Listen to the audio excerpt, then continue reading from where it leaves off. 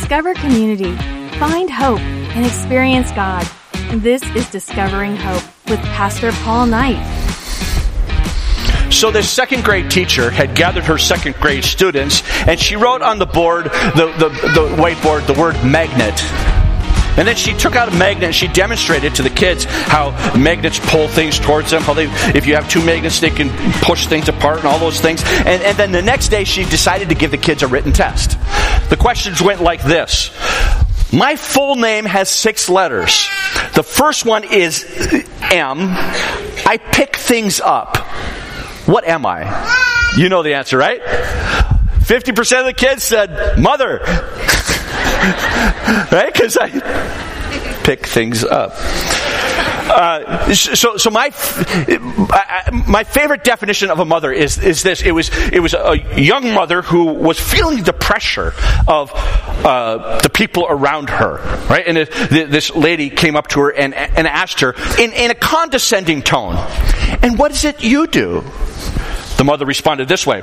I am socializing 2 Homo sapiens into the dominant values of the Judeo-Christian tradition in order that they might be instruments for the transformation of the social order into a kind of eschatological utopia that God willed from the beginning of creation. And the mom turned to the other lady and says, and what is it you do? Right? Moms are amazing. I saw a list of essential workers. Here's what was wrong with that list. You weren't on it. As mothers, right? So you feel essential, don't you, moms? Like you are the most essential workers on the face of the earth because you're shaping the culture of tomorrow. Okay, we're going to pause right here because everybody looks like stone struck. Would you just give the moms another round of applause? Because here's what's going on. We are living in a crazy, crazy time for parenthood. Right? We have this pandemic. We have, you can't go here. You have to go here. You have to wear this. You don't have to wear this. You have to get this. You have to do all this stuff. And it's like our kids are drowning in stuff. Drowning in anger. Drowning in pornography. Drowning in depression. Drowning in darkness. Drowning in expectation. Drowning in here and there and all around us. And you wonder, how can I raise kids? How can I do this in this time? Can you imagine what it has been like for mothers in the past? Let me go all the way back to the book of Exodus. The mothers who were raising their children under the slavery of Egypt. Where you didn't know as a parent what your kid was going to encounter when they went out to work, to slave. And we've had that all through our history, right? Different times where being a parent was filled with all kinds of fear and wonder, what's going to happen? How do I do this? If you know the story, if you remember the story, the people of Israel had come under the leadership of Joseph, who was an Israelite. He had been sold by his brothers into Egypt. He became a ruler of Egypt, and the Israelites all came for food. And gradually, over time, the Pharaoh forgot who Joseph was and began to look at all the Israelites and realized they were multiplying themselves. And he looked at these foreigners in his land and he said, we need to enslave them and we need to treat them harshly and do all kinds of things so that they don't capture and join with our enemies and capture us and destroy us. And so he put the Pharaoh put all of these Israelites under bondage, under slavery, and built cities with them and pyramids and then as they began to continue to be blessed under the hand of God, the Pharaoh ordered this. He said to the midwives being those catchers, come on baby, come on. That's inappropriate, right? These midwives being the ladies who helped deliver. He ordered the midwives to, if a baby is born and it's a girl, celebrate. If it's a boy, kill it. Can you imagine? I know we read these things in the Bible and we think we kind of just brush over, but can you imagine living in a culture where they destroy infants? What kind of sickness would permeate a land where that would be the rule? And how do you live with that kind of oppression? And then the midwives, what they would do is they decided not to do that, and they explained to the Pharaoh, it's because the Israelite women are so strong, they deliver before we get there. And so the Pharaoh does this. He notices that all these little boys are still multiplying, and he says this: every time a little boy is born, throw it into the Nile River. If it's a girl, save it. But can you imagine living? He didn't give that order to the midwives. He gave that to the culture, to all the people. He said to the people of the land, if you see a little Hebrew boy, throw it into the river. Can you imagine walking down the streets? Can you imagine living and walking along the countryside and knowing that people could come and grab your child and throw it into a river and be justified by the law? That's a weird culture. That's a crazy culture. How do you raise people like that in that kind of culture? That's what I want to talk about. And I realize that some of you feel like your kids are drowning as well. They're drowning in all kinds of stuff. How do we raise children? Or how do we pray for our children who are raising children? Or how do we help our grandchildren raise children? How do we live in a culture where it feels like the whole movement of culture is away from the values that you hold dear? Is moving away from the God you depend on. How do we do that? And so I want to look at this story, and it's found in Exodus chapter 1 and 2, and I'm not going to read all of it. I'm going to read bits and pieces of it, but here's the thing. I want to talk about being a great mother, and I realize some of you have no opportunity to do that, right? Because you're guys. Right? Or maybe you've been unable to have kids. So here's what I'm doing. In the sermon notes, you can choose, instead of writing mothers, you can write people. Right? It's going to be the great moms of faith or great people of faith. And these, when you hear these, I don't want these to be like a guilt thing. I really don't. I don't want you to hear them like, I should have done that better. You can, as long as you're still breathing, align yourself to these truths and aspire to these truths. You can align yourself to these truths or aspire to these truths. They may not be true in you now. You can start to align yourself and you can aspire, but don't do it out of guilt. Do it out of affection and love and aspiration to do a great job being a follower of Jesus. So let's pray together. Heavenly Father, we thank you for this day. I pray, God, by your grace and mercy that you'd speak. God, that you'd help us. Help us to live up into who we are in you. And for those of us who aren't in you yet, God, help us learn how to align our lives with your love and your affection. In Jesus' name. To be great people of faith. Let me set up the context again. Let me just read it from Exodus chapter 1, verse 8 through 14. Then a new king, to whom Joseph meant nothing, came to power in Egypt. Look, he said to his people, the Israelites have become far too numerous for us. Come, we must deal shrewdly with them, or they will become even more numerous. And if war breaks out, we'll join our enemies, fight against us, and leave the country. So they put slave masters over them to oppress them with forced labor, and they built Pithom and Ramesses as store cities for Pharaoh. But the more they were oppressed, the more they multiplied and spread. So the Egyptians came to dread the Israelites and worked them ruthlessly. They made their lives bitter with harsh labor and brick and mortar, with all kinds of work in the fields. In all their harsh labor, the Egyptians worked them ruthlessly. And all this time, the people are crying out to God to deliver them. Here's the first point. Great moms of faith, great people of faith don't live under the circumstances. They don't live under the circumstances. See, what happens when you live under the circumstances, it blocks your view of Christ. When you get under the circumstances, it blocks your vision of Christ. When you get under the circumstances, it darkens your soul. And what the invitation is to punch through the circumstances. And just even if you can't get out completely from it, punch through, let the light of Jesus come in and grab the hand of God. No matter what you're under. Right? The people of Israel were crying out to God, help us, help us, help us. And here's the truth, man. The circumstances for some of us, they would crush even the greatest person apart from Christ. Some of you live in circumstances where your house is very dark. Some of you live in circumstances where your house is very oppressed.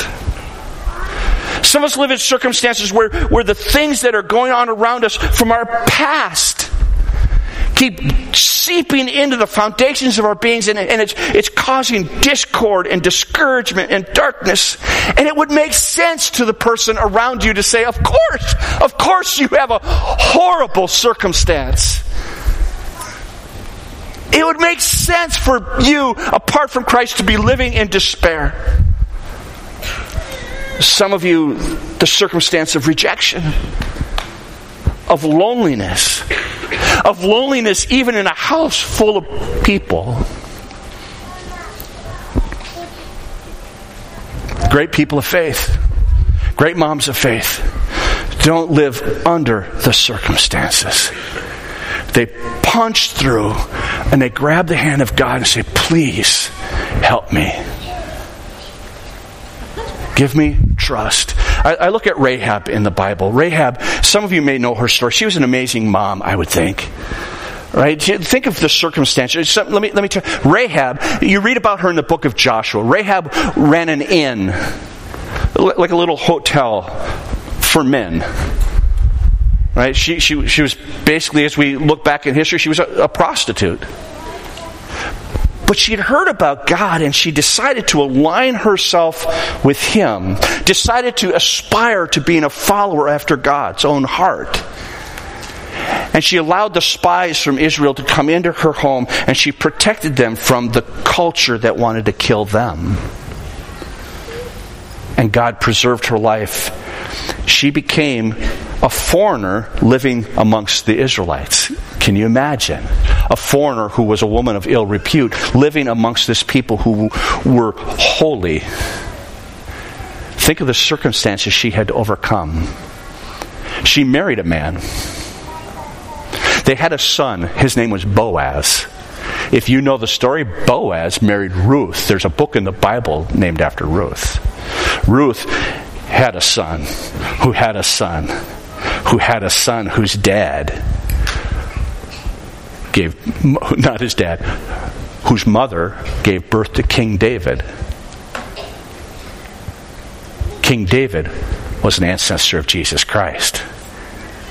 Isn't it amazing that God would take someone like Rahab, and through her faithfulness and her trust in Him, for her living out from under the circumstances, she became an ancestor of Jesus Christ.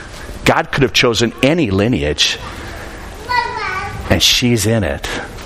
I know some of us think, man, my circumstances, the choices I've made in my past dictate who I am. That's not true. That's not true. The choice to not live under our circumstances. I'm not saying it's easy. I'm not saying it's a no-brainer. You have to punch. Here's one of the tips on how to live out from under our circumstances. It's to anticipate the blessing of God. Great people of faith don't live under the circumstances, but live a courageous anticipation of God's blessings. We know, many of us know this, at least I hope we know this, that God can take any situation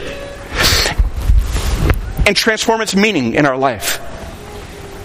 God can take anything and use it for His glory. Romans 8:28 says this. It says, and we know that in all things God works for the good of those who love Him and are called according to His purpose. That in all things, that God works for the good of those who love Him and are called according to His purpose. I can anticipate in the midst of the circumstances as I punch my hand through, grab the hand of God, punch through, cry out.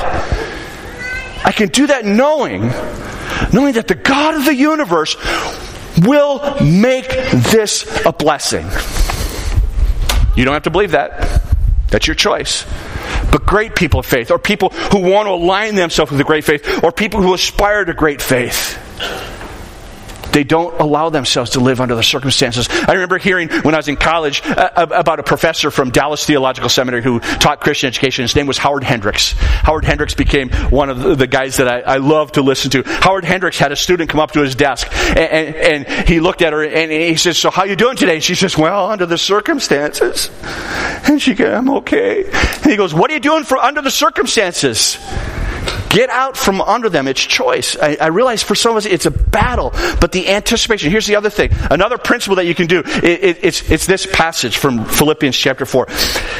Rejoice in the Lord always. I will say it again, rejoice. Let your gentleness be evident to all. The Lord is near. Do not be anxious about anything, but in every situation, by prayer and petition with thanksgiving, present your requests to God. And the peace of God,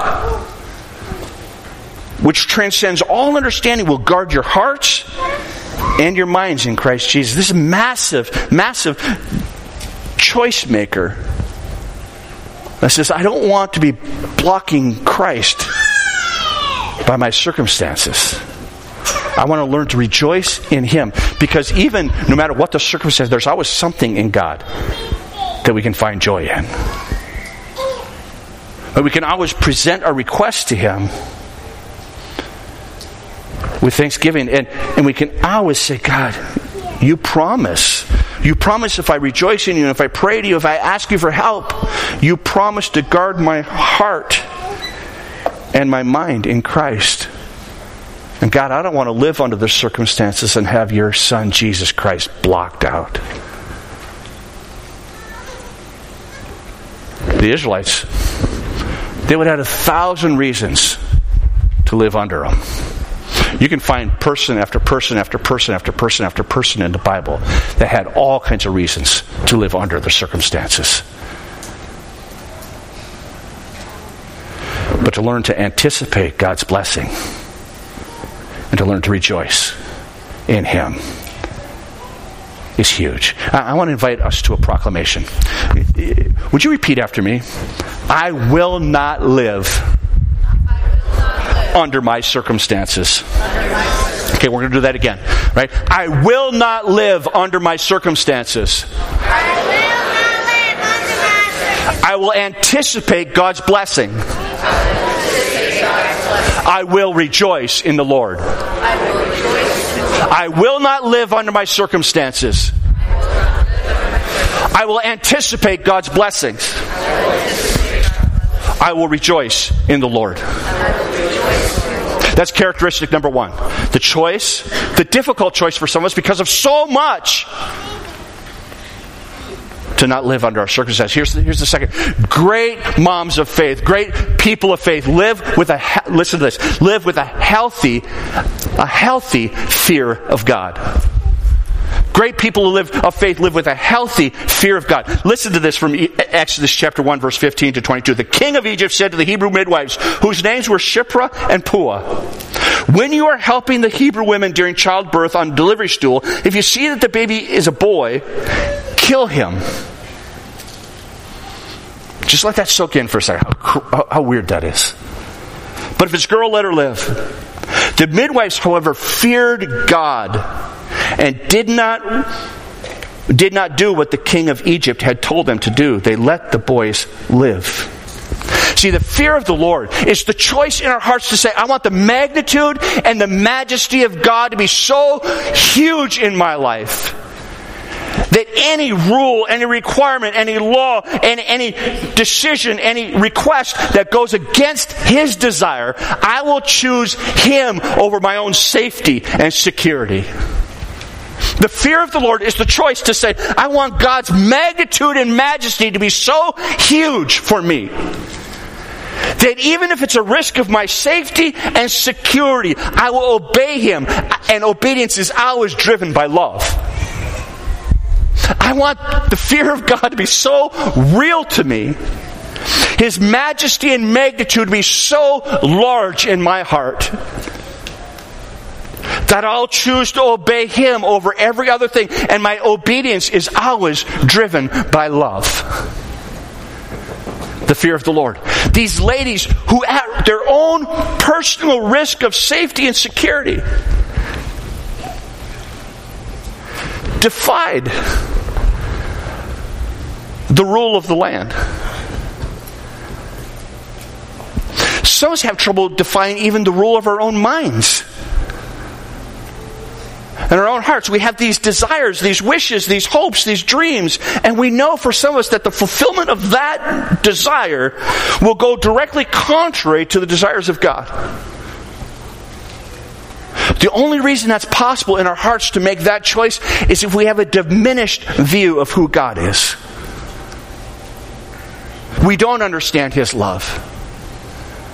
We don't understand that love is connected to obedience. That our obedience, it comes out of a clear understanding of the majesty and magnitude of God. That if we want to have great faith, matter of fact, in Proverbs chapter 1, verse 7, and by the way, we're going to go through a series in the book of Proverbs, starting in I think 2-3 weeks. It's going to be life hacks, wisdom for how to live your daily life with Christ. Right? In Proverbs chapter 1, verse 7, which is going to be the first passage that we're going to look at as a group, the fear of the Lord, it says, the fear of the Lord is the beginning of knowledge. In Proverbs, I think it's it's another proverb. I can't. It's gone. Right? Another proverb says, "The fear of the Lord is the beginning of wisdom."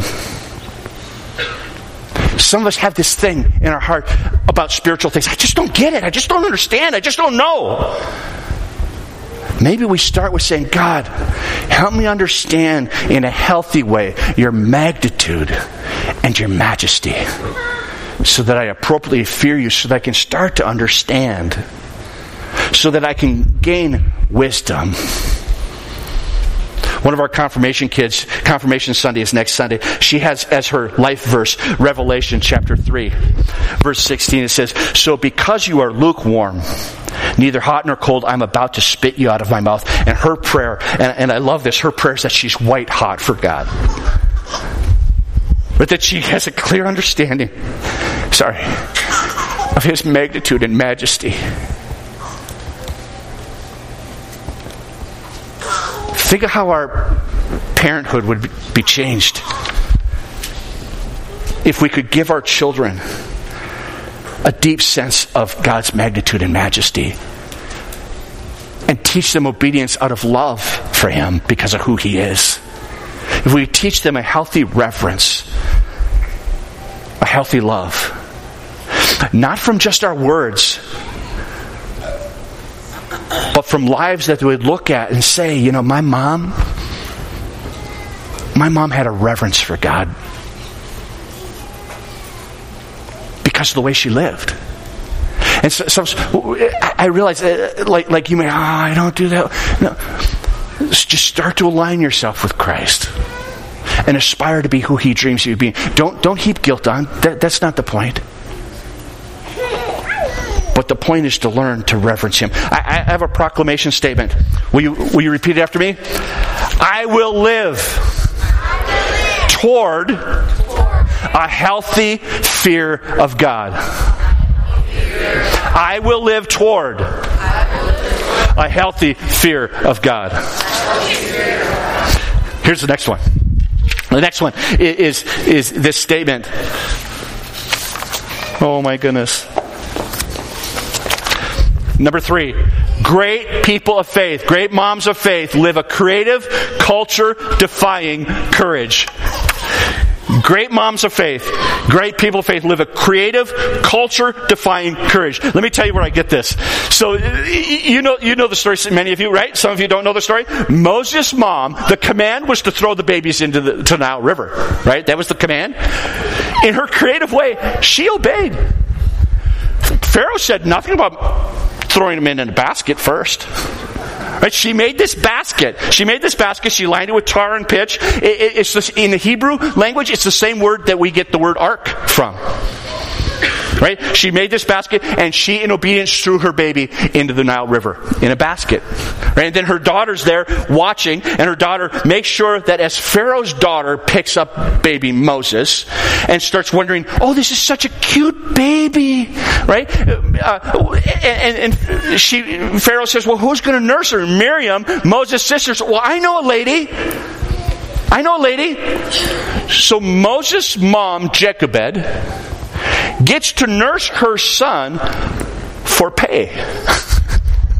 I like it. That's brilliant. That's a creative, culture-defying courage. Right? Let me read the passage.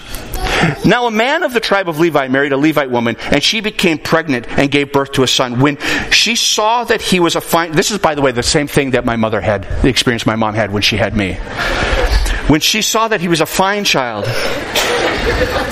Right? It's the same thing. My mother looked and said, oh my goodness, compared to his brothers, look, this is a fine child. Right? By the way, which mother looks and says, oh my goodness, that's ugly. Like, moms don't do that, right? Like, you've seen babies. I mean, in your right mind, you've seen babies when, I would never do this as a pastor, go see a mother and say, oh my goodness, pray for healing for that child. Cosmetically, right? He looks just like his father. Oh my God. You don't do that. Every mother looks at their baby. I'm sorry. Every mother looks at their baby and says, that's a fine child. Because there's something about the drugs and all the pain and all that stuff. I don't know. Okay. This has nothing to do with the message, right? Now a man of the tribe of Levi married a Levite woman, Jochebed is her name, and she became pregnant and gave birth to a son. When she saw that he was a fine child, she hid him for 3 months. When she could hide him no longer, she got a papyrus basket for him and coated it with tar and pitch. Then she placed the child in it and put it among the reeds along the bank of the Nile. His sister stood at a distance to see what would happen to him.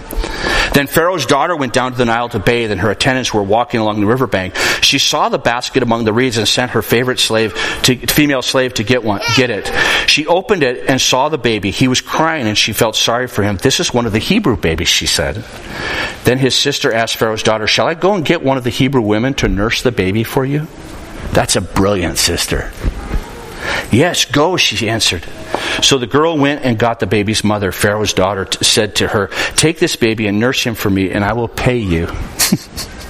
So the woman took the baby and nursed him. When the child grew older, she took him to Pharaoh's daughter, and he became her son. She named him Moses, saying, I drew him out of the water. I love this story because this is creative, cultural defiance and courage. This is a mom, a set of parents who said, you know what? We're not going to give in to the drowning of our children. We're not going to let them. We're not going to let them sink under the waves of a culture that defies God.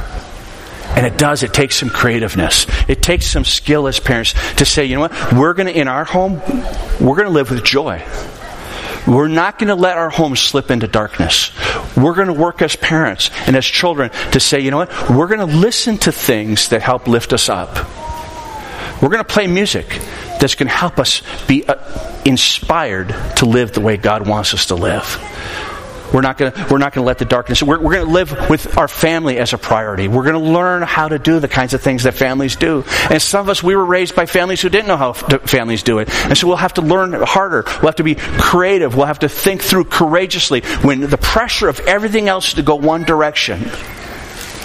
We have to push ourselves in the other direction and say, we're going to do this creatively and with courage. We're going to defy the culture that says that you can't do this. We're going to fill our homes with songs of praise. We're going to learn to worship together. And some of you have had to do that over the last couple months, right? Some of you, because you couldn't come to church or whatever's going on, right? You learned in your homes to do that. And some of you sat and thought about worship, and others of you learned to stand up or to sit down or however you did it to actually worship while you were watching worship. Right? It took courage. Here's an idea. What if, we want our kids to learn God's Word, but they also have all this screen time they're supposed to do and want to do and are begging to do. What if we said, we'll trade screen time for Scripture time? You memorize this passage of Scripture, you get a half-hour screen time. Right? Just creative ways that we can learn to tell the culture that the culture doesn't get to be in charge. But just like these people back here, the culture may be telling you how awful you have it given your situation in life. You tell the culture how amazing your God is given the provision He has given you for your life. See, it's the choice. It's the choice again to say culture. It's like this. I'm discovering as the lead pastor of this church that part of my responsibility that I've been trying to live for the last couple of years is to be a cultural architect. To be a cultural architect, that we get to shape the culture of our team. It's the same with parenting. You are a cultural architect. You get to shape the culture of your home.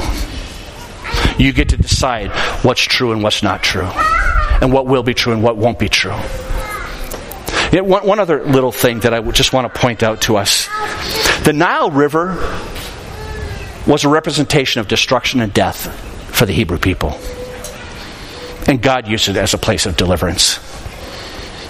God changed its meaning from death and destruction to deliverance. It is, by the way, the same for the cross. The culture in the days of Christ had a cross that represented destruction and death. And God changed its meaning into a place of deliverance. It's that ability for God to change something. Here's the fourth. By the way, could we do this? I want to live a creative, culture-defying courage. A creative, culture-defying courage. I want to live a creative, culture-defying courage. The culture doesn't get to decide. The culture doesn't get to decide. Okay, let's try that again. The culture doesn't get to decide the culture of my home. Number 4. Great moms of faith, great people of faith live a transferable faith. They live a transferable faith. In Hebrews chapter 11, verse 24 and 28, let me just read the first part about it. By faith Moses, it says, when he had grown up, refused to be known as the son of Pharaoh's daughter. He chose to be mistreated along with the people of God rather than to enjoy the fleeting pleasures of sin. He regarded disgrace for the sake of Christ as greater value than the treasures of Egypt because he's looking ahead to his reward. Great moms of faith live a transferable faith. That we live it in such a way that we embed it into the life of our children as parents. And I don't know if, like, when I look at Moses' life, I realize there was a point where Moses' mom, Jochebed, gave her son to someone else to raise. The circumstances of her life required that. But I wonder what she did prior to that. Here's what I'm guessing. I'm just guessing this. I'm guessing that as she nursed her baby, she sang about her Heavenly Father. I'm guessing as she nursed her infant, she talked about the wonders of God and creation. I'm guessing she prayed, and she prayed, and she prayed. It says that Moses was brought up in the teachings of the Egyptians as a young child and as a teenager. I'm guessing that about killed his parents. That his mom and dad, watching him learn how to act like an Egyptian. Don't go to the song yet. Must have just like gripped their heart, but I'm guessing she leaned into the faith that she'd embedded in him. And she prayed, and she prayed, and she prayed. And then as she watched her son walk away from his roots as a follower of God,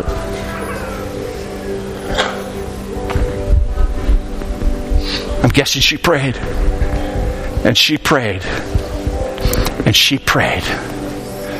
I don't know when she passed away, but imagine if she was alive and she heard the story about her son taking his fist and beating another man to death and being required to be exiled. How it broke her heart to realize she may not see him in the fields. Here's what I'm guessing. She prayed, and she prayed, and she prayed for him to return to the roots of his Heavenly Father. Just like some of you, whose children are living away from the roots that you've sought to embed in them. This transferable faith, not just a faith that you talked about, but a faith that you lived in front of them. It says in Proverbs chapter 22, verse 6, train up a child in the way he or she will go. And even when he's old, he will not depart from it. Train up a child. Like take a small child and begin to tie them to the trellis of faith. And they may wander like a wild shoot for a while. But you pray, and you pray, and you pray that God brings them back. Deuteronomy chapter 6 says this, Hear, O Israel, the Lord your God, the Lord is one. You shall love the Lord your God with all your heart, with all your mind, and with all your soul, and with all your might. These words that I command you today are to be on your heart, like on you as a parent. You put them in you first, oozing out. You shall teach, instruct them, train them. Teach them diligently to your children, and talk about them when you sit at your house and when you walk along the way and when you lie down. Make the things of God a part of your everyday life. You shall bind them as a sign on your forehead and shall be as the frontlets between your eyes. You shall write them on the doorposts of your house and on your gates. That you're saying, I want my faith to be embedded in everything I do so that it'll be transferable to my kids. Even if they wander, we pray and we pray and we pray.